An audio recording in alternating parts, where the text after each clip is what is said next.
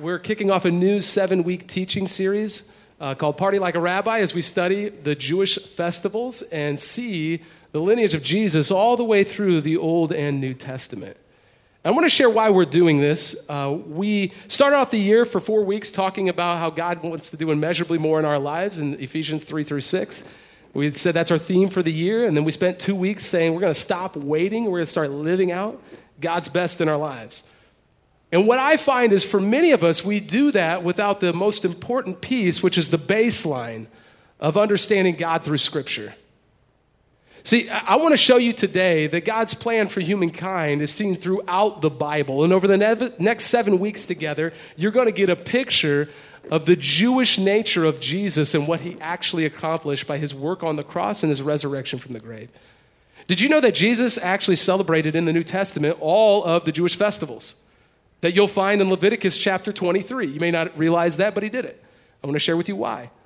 And this week, we're going to kick it off by talking about Leviticus chapter 1. So it's not the festivals yet, but we're going to give you a picture of a very important piece of it to help you understand it. Will you turn in your Bibles to Leviticus chapter 1, power it on, or turn to the one in your book rack. As you're turning there, I'm going to warn you, this week in Leviticus 1, we're going to learn about animal sacrifice. Who's excited for that? Kind of a downer. It reminded me of a story when Pastor Luke first joined our staff. Many of you know Pastor Luke, our Michigan Road location pastor. You guys met him out in the lobby. Can we thank Pastor Luke for the great job he's doing on Saturday nights as our pre-launch services are occurring and they're growing that team, helping oversee the renovation of the former ITT building. But when he first joined the staff, I thought, man, we need to have kind of a like bonding experience. I need to get to know him as he moved here from Arizona. And so I knew he was a fisherman and a hunter, like an outdoorsman. And if you're watching from different parts of the country, there's a lot of ways to do that here in Indiana. Hunting's the thing, especially in November. And I thought, well, I'm not really a hunter. That's not really my thing, but that's Luke's thing. So my grandpa had a farm, some land at that time up on the north side of Howard County. So I thought, well, this would be cool. Luke, would you want to go hunting together? And his eyes just lit up. And he's like, yeah, I'll bring the guns. So we get, the truck, I put the guns in the truck. We load up. We drive up to the north side of Howard County, go to my grandpa's farm. I go into the home to tell him, hey, we're going to go out and hunt. I told my grandpa this, and he's like, yeah, no problem. He said, but could you do me a favor? I said, yeah, sure, anything. He said, would you go out and our mule, he had just a few barn animals. He was old. He's older at this time. And he said, hey, I've got a few barn animals out there, and the mule, would you just go out and take care of it? I was like, what do you mean? He says, it's really sick, and I would love it if you would just go out there and put it out of its misery. No, I won't. Right? And I'm like, are you serious? He's like, yeah, he's from another generation, and he didn't want to go through the whole experience and the chemicals and that kind of stuff. He said, would you just, go out and take care of it? I'm like, I'm not doing that, Grandpa. And finally, he's like, please. I said, okay. So I walk out. And I walk outside, I shut the door, and I realize that Luke doesn't know what I'm about to do or why I'm about to do it. So I took the door, I slammed it shut, I kicked the gravel, I went up to the truck, I slammed the door behind me. He's like, what's wrong? I said, I just talked to my grandpa. He says, we can't hunt here. I was like, he's like, really? We drove like an hour and a half to get up here. We can't. I'm like, I know, it makes me mad. He's like, that's not right. I know. I said, that's it. I'm going to do something about it. And he's like, what are you going to do? And I grabbed the gun. I go, I'm going to shoot his mule. He's like, what? I was like, yeah. And I grabbed the gun. I slammed the door behind. I start walking towards the barn. Luke grabs his gun and starts walking towards it too. We get to the barn. I'm like, there it is. I don't want to do this. This is horrible with my grandpa. So I did the deed, and that's when I heard it. Pop, pop. And I turned around, and there's Luke with a smoking gun going, quick, I just shot 2 of his cows. That's not true at all. I had none of that ever happened. I haven't told that joke in like 8 years, and I couldn't wait. We're going to talk about animal sacrifice today, though. And sometimes when you talk about this stuff, you're like, what? Really? No way. And maybe that'll set the tone for you a little bit as we dive into a passage that I believe actually demonstrates the love and compassion of your Heavenly Father for you.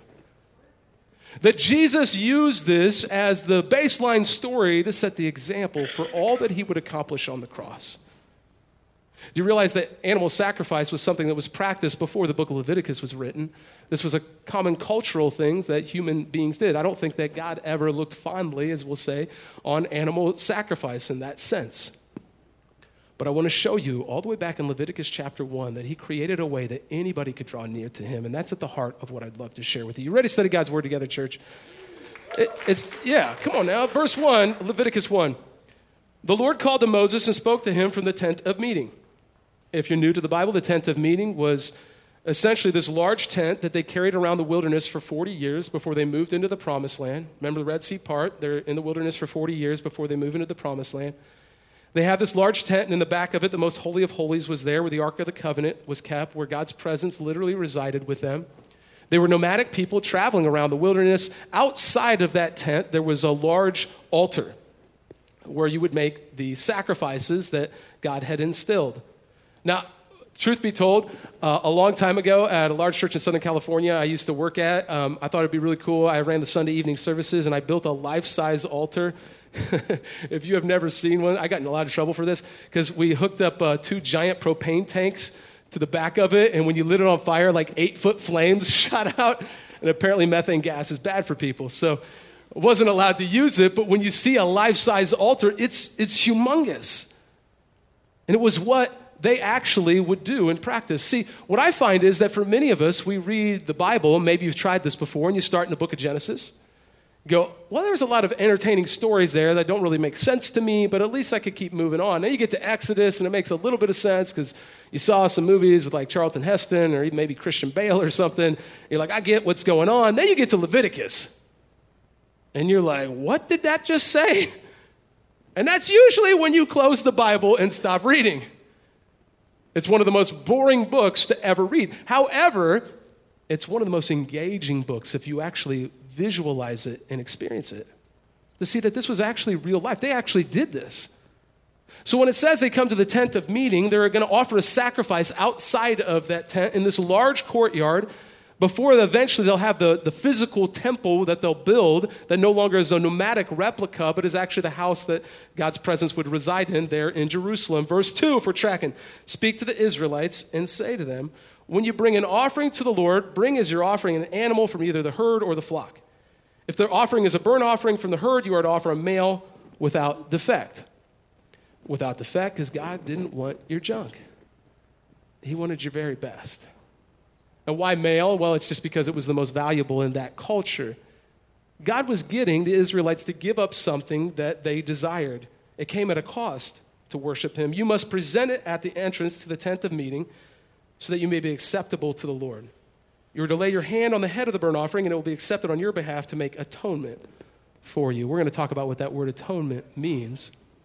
But at the heart of everything I want to share in our short time together is that all the way back in Leviticus chapter 1, even then, God created a way of worshiping him that anyone, no matter what you did this weekend, no matter the argument you had on the right here, no matter what you did this last month, the things that you inhaled into your body, the things that you digested and drank into your system, no matter the broken relationships that you have in your life, no matter the hurt and the pain and the lies that you have told, if you're honest and you submit, that anybody could draw near to God.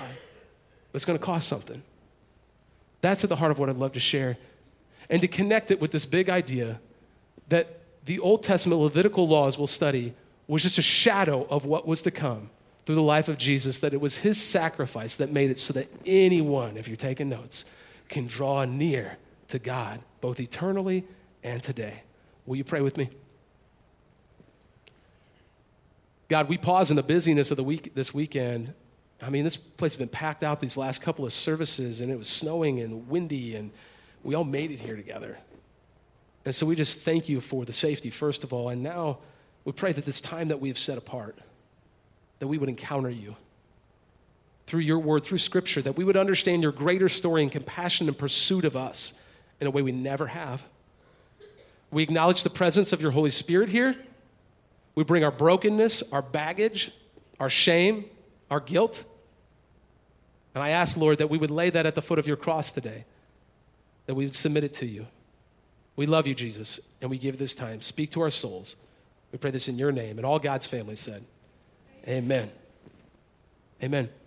See, something has changed for me over the last decade of my life. Like, I'm now that boring person that, has children and been married for a decade, and I get on Instagram. Anybody get on Instagram, and you see all these amazing pictures and stories of people and all the incredible things that they're doing. And I look at that and I go, man, that looks awesome. I would love to do that on a Friday or a Saturday night, but not going to happen because babysitters now cost like $800 an hour. I don't know if you knew that, but it's just very expensive. So, we don't always get to do the things. My wife said this service, right? We joke sometimes. Our life has changed. We're kind of like outsiders looking in at all the fun things that you young people do today. But there was a time I used to live and experience some of those things, and it reminded me a little bit of how church feels for people. Studies show that Generation Z often has this fear of missing out, FOMO, right? We're fear of missing out on things. And I find that for many of us, when we attend a church, maybe you came in here today, and it was your first time ever here. Some of you, we have this happen every weekend. You haven't been in church in years or decades or ever. You may be attending online because somebody shared this on Facebook Live or mercyroad.tv. Thank you, and we encourage you to share this now that others might participate in this around the world. But maybe you always feel like an outsider. Like you can see, like you come here and the fun that some people have, right? Like they clap on beats to songs. They know how to do that. They're worshiping, they're engaging, they know the lyrics and all the words. Man, sometimes we have amazing people in the front row here just worshiping like James Cheatham. Anybody know James Cheatham? Like when he's down here, yeah, come on now. Like our online campus is amazing, but like it's nothing like worshiping in the front row with James Cheatham. When that's going, like, it's just a celebration, I just get into it. And, like, I find that for many people, we see that and experience that, and you're like, oh, I don't get it. Why don't I feel like that? And you feel like an outsider. See, when I first became a Christian, it was years. I would go to Christian communities, even churches, and I never felt like I fit in. Because I didn't understand it all. I didn't understand what they were talking about. I'd read passages, especially passages like this, like, what was that about? What I want to share with you through Leviticus chapter 1, that our heart and desires, like God's, like Jesus, is that no one would ever feel like an outsider. And if you do, it's because of fallen humanity. But on God's book, in his eyes, there is no one who is an outsider. There are only those who choose to reject his word and his will. His desire is for everyone. And he's been pursuing us and pursuing us and pursuing us, and he will continue to do that until we respond. That's at the heart of what I'd like to share. If there are no outsiders, I'm going to make 4 simple points from Leviticus chapter 1 that we can take away from this. I'm going to spend most of the time on the first of the 4 points, and it's this. I've said it many times now. Anyone could draw near to God. If you caught that, you could sacrifice bulls from the herd. You could sacrifice from the flock, whether it would be a goat or a sheep or a lamb. Or you could sacrifice a bird. I want to read just a few verses here so that you understand this, that there was no socioeconomic status that made it easier to approach God. The word offering or sacrifice in Hebrew, by the way, is the word korban. And korban in Hebrew, it means to come near to. So the idea of offering this sacrifice, whether it was a grain or whether it was a burnt offering in this case of an animal, was that you literally would give this as a sacrifice so that you could draw near to God, no matter what you've done or where you've been or the things that you have seen. Look with me in verse 5 of Leviticus chapter 1. We're not going to read the whole passage, but I want to highlight verse 5, 10, and 14. Verse 5 says this, you are to slaughter the young bull before the Lord, and then Aaron's sons, the priest, get this, shall bring the blood and splash it against the sides of the altar. You serious? Like, if you had to experience that, that would separate the Sunday once-a-month attenders from the every-day-a-week followers of Jesus, wouldn't it? Like, that costs you something. In fact, it says that after you did that at the entrance to the tent of meeting, he created a way that for the wealthy people, you would offer a bull. By the way, King Solomon, the wealthiest man in Israelite history, when he dedicated the temple, what did he sacrifice? Bulls. 700 of them, actually, because he was extremely wealthy. But for the middle of the roaders that couldn't afford that, he created a way that you could give your korban to draw near to God. If the offering is a burnt offering from the flock, verse 10, From either the sheep or the goats, you were to offer a male without defect. So whether it was a male goat or a sheep or a lamb, that was what you offered. By the way, we'll see this at the very end. When John the Baptist sees Jesus for the first time, what does he say? Behold the Lamb of God. That had a whole lot more meaning than you and I in our 21st century American suburban culture see in that passage. To the first century Jewish person, they had been practicing this act for over a millennia together. And for those who aren't middle of the road, for the poor people in the room, it says in verse 14, if the offering to the Lord is a burnt offering of birds, you are to offer a dove or a young pigeon. That he created a way that even if you were of the poorest status, that you could bring in a small bird.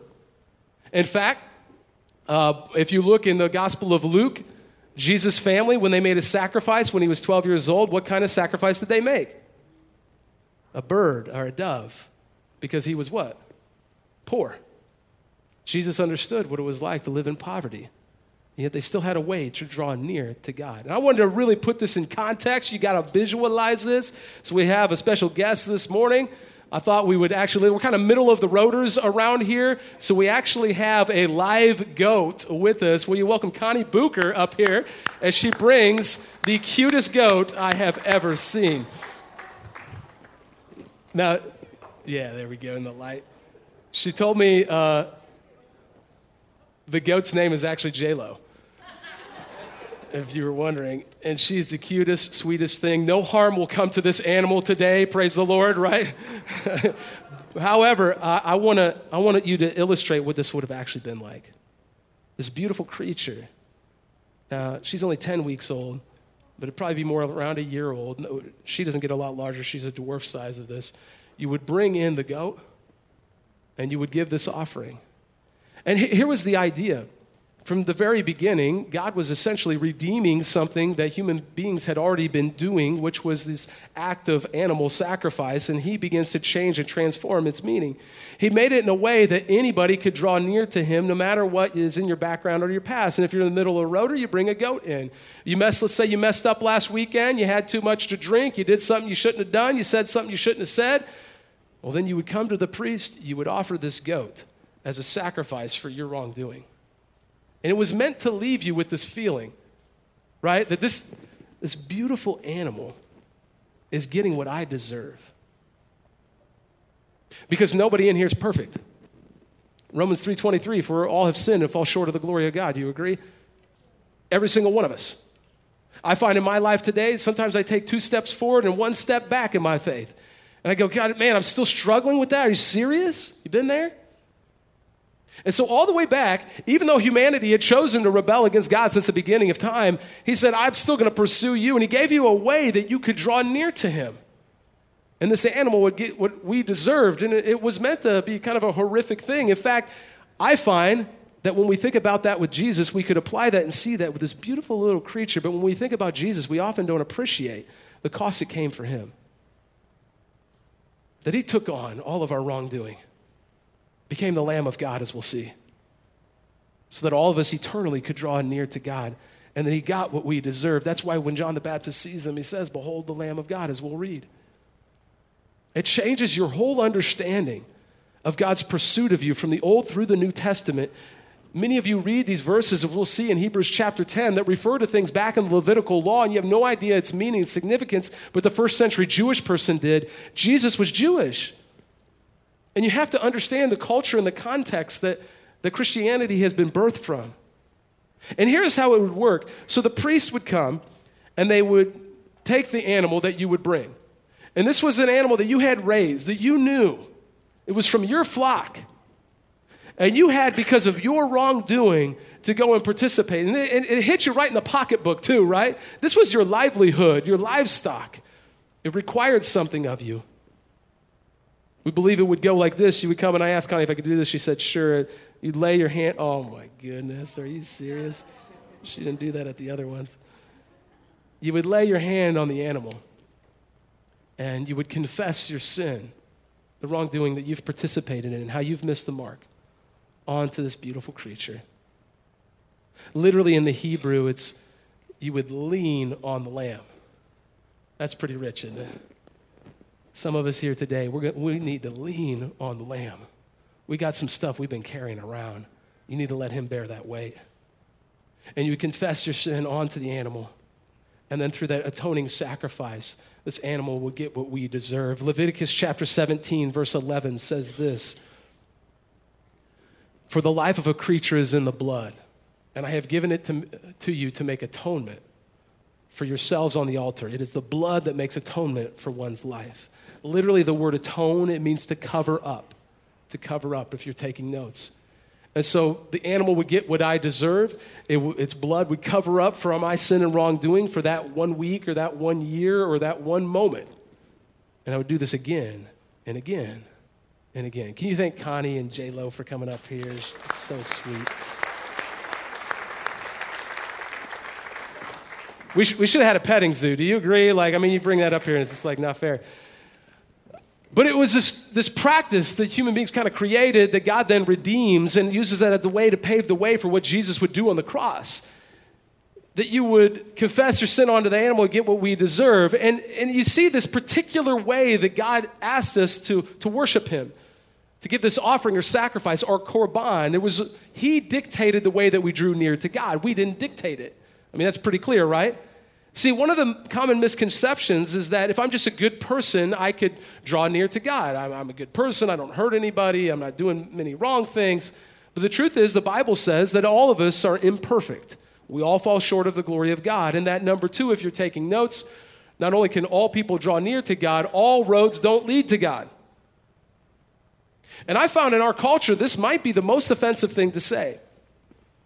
Because spirituality is accepted, but not saying I believe in a particular belief set.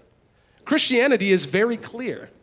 The only way to draw near to God eternally is through the sacrifice of Jesus. John 14, 6 and 7 says, Jesus answered, "I am the way, the truth, and the life. No one, not Mother Teresa, not anyone in your life, not your grandma, your grandpa, no one comes to the Father except through me," Jesus says. "If you really know me, you will know my Father as well. From now on, you know him and have seen him." All roads don't lead to the same place. That is the Christian belief. There's no way to believe Jesus. He makes that very clear. He's the one that said that. The Bible dictates that very clearly. Romans 5:8, Paul wrote, "But God demonstrates his own love for us in this: while we were still sinners, Christ died for us." He demonstrated his love for us by taking on all the sin and wrongdoing and atoning, covering up for anything that you and I have done. Anything and everything. And he wasn't just anybody. He was God incarnate, the great high priest, as we'll see here. And he's going to change everything, like we sang about in that last song. He changed everything because of his work on the cross, because of his atoning sacrifice. That anybody who's here today who has felt like an outsider, if you believe and receive the grace and forgiveness of Jesus, you do not have to feel that way at all. There's no outsiders for him. All have sinned and fall short of the glory of God. There is now no condemnation for those who are in Christ Jesus, though, because it's his blood that atoned and covered up for our wrongdoing, our mistakes, even today. It's the beautiful work that he demonstrated his love that's hard to watch, and we can see that in a beautiful little creature like that goat, and we fail to see the significance sometimes of what Jesus has done for us. By the way, do people ever stop sinning? No. I know I don't. I know you don't. So was the priest's work ever done? Never. Imagine if you're the priest. I don't want to get into great detail in this, but look at this for just a second. In verses 5 through 9 in Leviticus chapter 1, where we started, it says, "You are to slaughter the young bull before the Lord, and then Aaron's sons, the priest, shall sprinkle the blood and splash it against the sides of the altar at the entrance to the tent of meeting." I already read that, but then get this. "You are to skin the burnt offering and cut it into pieces." Say what? "The sons of Aaron the priest are to put fire on the altar and arrange wood on the fire." Now, it seems really odd and strange to us, but in that culture, right, they would, when they would actually eat an animal, they would have to do that. And those of you who eat meat, you make the butcher do it for you because you don't want to experience it. But that's the truth, right? He would actually participate in this as the priest day after day after day. People coming in, confessing what they've done, confessing it on the animal. "You serious? You got to do this again." going through it over and over and over again. The priest's work was never done. Was there a chair, do you think, in the temple there where the priest was working and making the sacrifice? There is no record anywhere that I can find in the Old or New Testament of there being a chair, because the priest's work was never done. Because we keep on sinning, and he was always on the clock, offering that next sacrifice. There would be no need for a chair because they're still working. That's what makes it so significant in what Jesus did. The fourth and final point of number 3, the priest's work is never done. Number 4, Jesus is the perfect lamb and priest. The perfect lamb and priest. And I find it interesting to use the analogy of the lamb, which is for like kind of the middle of the rotors in the room. The vast majority, that he made clear anybody could draw near to him, even the metaphor that was used. In John 1:29, the next day, John, this is John the Baptist, saw Jesus coming toward him and said, "Look," or "Behold, the Lamb of God who takes away the sin of the world." To call him the Lamb of God who takes away the sin of the world had incredible significance if you've been offering lambs as sacrifice for sin for 1,500 years, wouldn't it? See, we often don't understand the great significance in the storyline of God. He takes this thing that humanity began to do of sacrificing animals, gruesome and gross, and it was meant to be that way in some way. This animal got what we deserved, and he turns it into something to pave the way for the sacrifice he's willing to give up. The Father sent his only Son, God incarnate, Emmanuel, that we celebrate at Christmas time, God with us. In Hebrews chapter 10, verses 1 through 12, it makes sense of this for us. And you may have never read the book of Hebrews. It's in the New Testament. It was written in the probably 80s, 90s AD, after the life, death, and resurrection of Jesus. And it makes sense of a lot of what happens in the book of Leviticus. Verse 1, it says, "The law is only a shadow of the good things that are coming." Now, what's a shadow? Right? Like if I look back at my shadow somewhere, it's not real, is it? It's just a shadow. It's not the real thing. And it says that the Levitical law and the sacrifices that are offered there, and as we'll see, even the Jewish festivals over the next 6 weeks together, that Jesus participated in, and they were just a shadow of what was to come. And what we want to share with you is that it points to our Savior, Jesus Christ, all the way back thousands of years before. Verse 1 continues on, "Not the realities themselves. For this reason, it can never, by the same sacrifices repeatedly, endlessly, year after year, make perfect those who draw near to worship. Otherwise, they would have not stopped being offered, for the worshipers would have been cleansed once and for all and would no longer have felt guilty for their sins. But those sacrifices are an annual, or sometimes even weekly or monthly, reminder of sins. It is impossible for the blood of bulls and goats to take away their sins." It's only God that can do that. "Therefore, when Christ came into the world, he said, 'Sacrifice and offering,' korban, 'you did not desire, but a body you prepared for me,' Jesus says. 'With burnt offerings and sin offerings you were not pleased, Father. Then I said,'" Jesus says, "'Here I am. It is written about me in the scroll. I have come to do your will, my God.'" See, this perfect high priest that the book of Hebrews will talk about, rather than simply lording it over and this animal getting what we deserved, this high priest would step up onto the altar as the ultimate atoning sacrifice. He would go to the cross after carrying it a mile up a hill, be nailed to it to suffocate to death in front of his friends and family. And I want to share his last words with you in a moment of what he would share so that you would understand the significance of all the things that God had been doing for millennia. Because see, Hebrews chapter 10, verses 11 and 12 say this: "Was there a chair in the temple? No. Day after day, every priest stands," because we never stop sinning, "and performs his religious duties again and again. He offers the same sacrifices which can never truly take away sins. But when this priest had offered for all time one sacrifice for all sins, he sat down." Was there a chair there? He sat down at the right hand of God. See, there would no longer need to be all of these pagan practices. There would no longer need to be these animal sacrifices that God had instituted to pave the way for Jesus, because this high priest got up on the altar. His blood atoned and covered up for our mistakes, not just for one time, but for all time. And that baggage and the guilt and the shame you've been carrying around for things you did 2 decades ago, he wants to receive that and take it from you. And you keep carrying it around. He's the one that already gave his life on the cross for you. You've heard about Jesus, some of you, your whole life. And you've never appreciated what he took and what he bore for you, so that you could go before him and do this beautiful thing, which is repent and say, I'm not perfect. I need you, Jesus. And surrender your life to him. And he chose with his last words in the Gospel of John, he could have said anything, but he says this: when he received the drink, Jesus said, it is finished. Literally in the Greek, tetelestai, it's paid in full. Your wrongdoing, your indebtedness has been expunged for all time because of the atoning sacrifice that the blood of Jesus created in that moment on the cross. With that, he bowed his head and gave up his spirit so that you and I could sit here today, hear the good news of Jesus, that we don't need animal sacrifices. We don't need to live in our guilt and shame anymore and repeatedly, day after day, feel like a failure. We can go to him, receive his grace and forgiveness, repent of our wrongdoing, and receive his mercy. So I want to give us the opportunity to respond to that, because no grave can hold him. He changed everything on that cross that day. And as you'll see next week, as we look at the Passover, that the Passover lamb that was slain, it was significant. And he chose that moment in human history to happen at that day, at that particular time, so you could see his great plan of redemption for all of humankind and for you and for me here today. And you wouldn't have to question it. That with millennia of biblical stories that we have, it's all pointing up to that moment in time. The Lamb of God slain so that he could sit down at the right hand of the Father, because it's finished. And you don't have to live in that guilt and that shame anymore. Would you respond with me in prayer right now? God,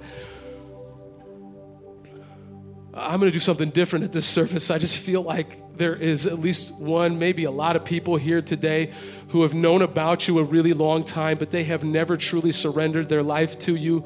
They haven't received your grace and forgiveness. They've been trying to do it on their own goodwill, to just be a good person, and it's never good enough. And we're not meant to live that way. You give us the opportunity to lay all of our burdens and shame and at the foot of your cross, Jesus, and receive your grace and forgiveness, believe and receive all of your redemptive power in our life. And so if that is you, and you would like to commit your life fully to Jesus Christ, maybe in a way you haven't ever, or maybe it's to fully commit your life that you've only known about him, but you're going to make today different. February 24th, 2019, it all changes. You receive the grace and forgiveness of the Lamb of God and his blood that was shed for you. If that's you, I'm going to invite you to do this with me. As I just pray with every eye closed and head bowed, I'm going to count to 3, and I want you to raise your hand. I'm not going to make you do anything, but we're just going to pray together. Don't be ashamed of his good news for you. He loves you in every way, and he is here. His presence is with us. He knew you'd be here at this moment, and he chose this moment in time to share this with you. May my words be taken away, but if he has spoken to your soul, may we respond together. If you're in the room and you want to share and surrender your life to Jesus, on the count of 3, ready? 1, Jesus loves you. 2, he forgives you, man. 3, raise your hand high to say, I want to surrender my life to you. I see the 3 of you over to my right over here. Help me, guys, in the back there. It's pretty dark. I see you over here, man. Wow. Praise God for that. I see the 4 of you. If I missed any, I see over here to my left, and you truly know God, what is going on in their lives. I saw those 5 people. If I missed anybody, help me, guys. But put your hands down now. Oh, I just missed one. There was a 6th person over there. Now pray this with me. God, there are no outsiders in your family. And pray this. I am no longer going to be an outsider. My life is going to be about you. I receive your grace and your forgiveness. May it cover for all my wrongdoing. I believe and receive your grace and forgiveness. I repent of my wrongdoing. And on this day, February 24th, 2019, I surrender my life to you fully, Lord Jesus. God, thank you for those who prayed that now and truly meant it. And maybe somebody didn't even raise their hand, but they meant that in their heart as they just prayed that. And maybe there's somebody who's been a Christian a really long time. You just need to respond to this because you know you got some stuff from your past you've never surrendered to him. Pray this with me. If you consider yourself a devoted follower of Jesus, but you need some grace in your life, pray, God, I receive your grace for me today. Take this burden from me. I confess my wrongdoing, whatever that is. Confess it just quietly here for 30 seconds, not out loud. Confess it. We respond to your grace, your forgiveness, Lord Jesus. And we receive it. We love you. We praise you. It's in Jesus' name we pray. And everybody said, amen.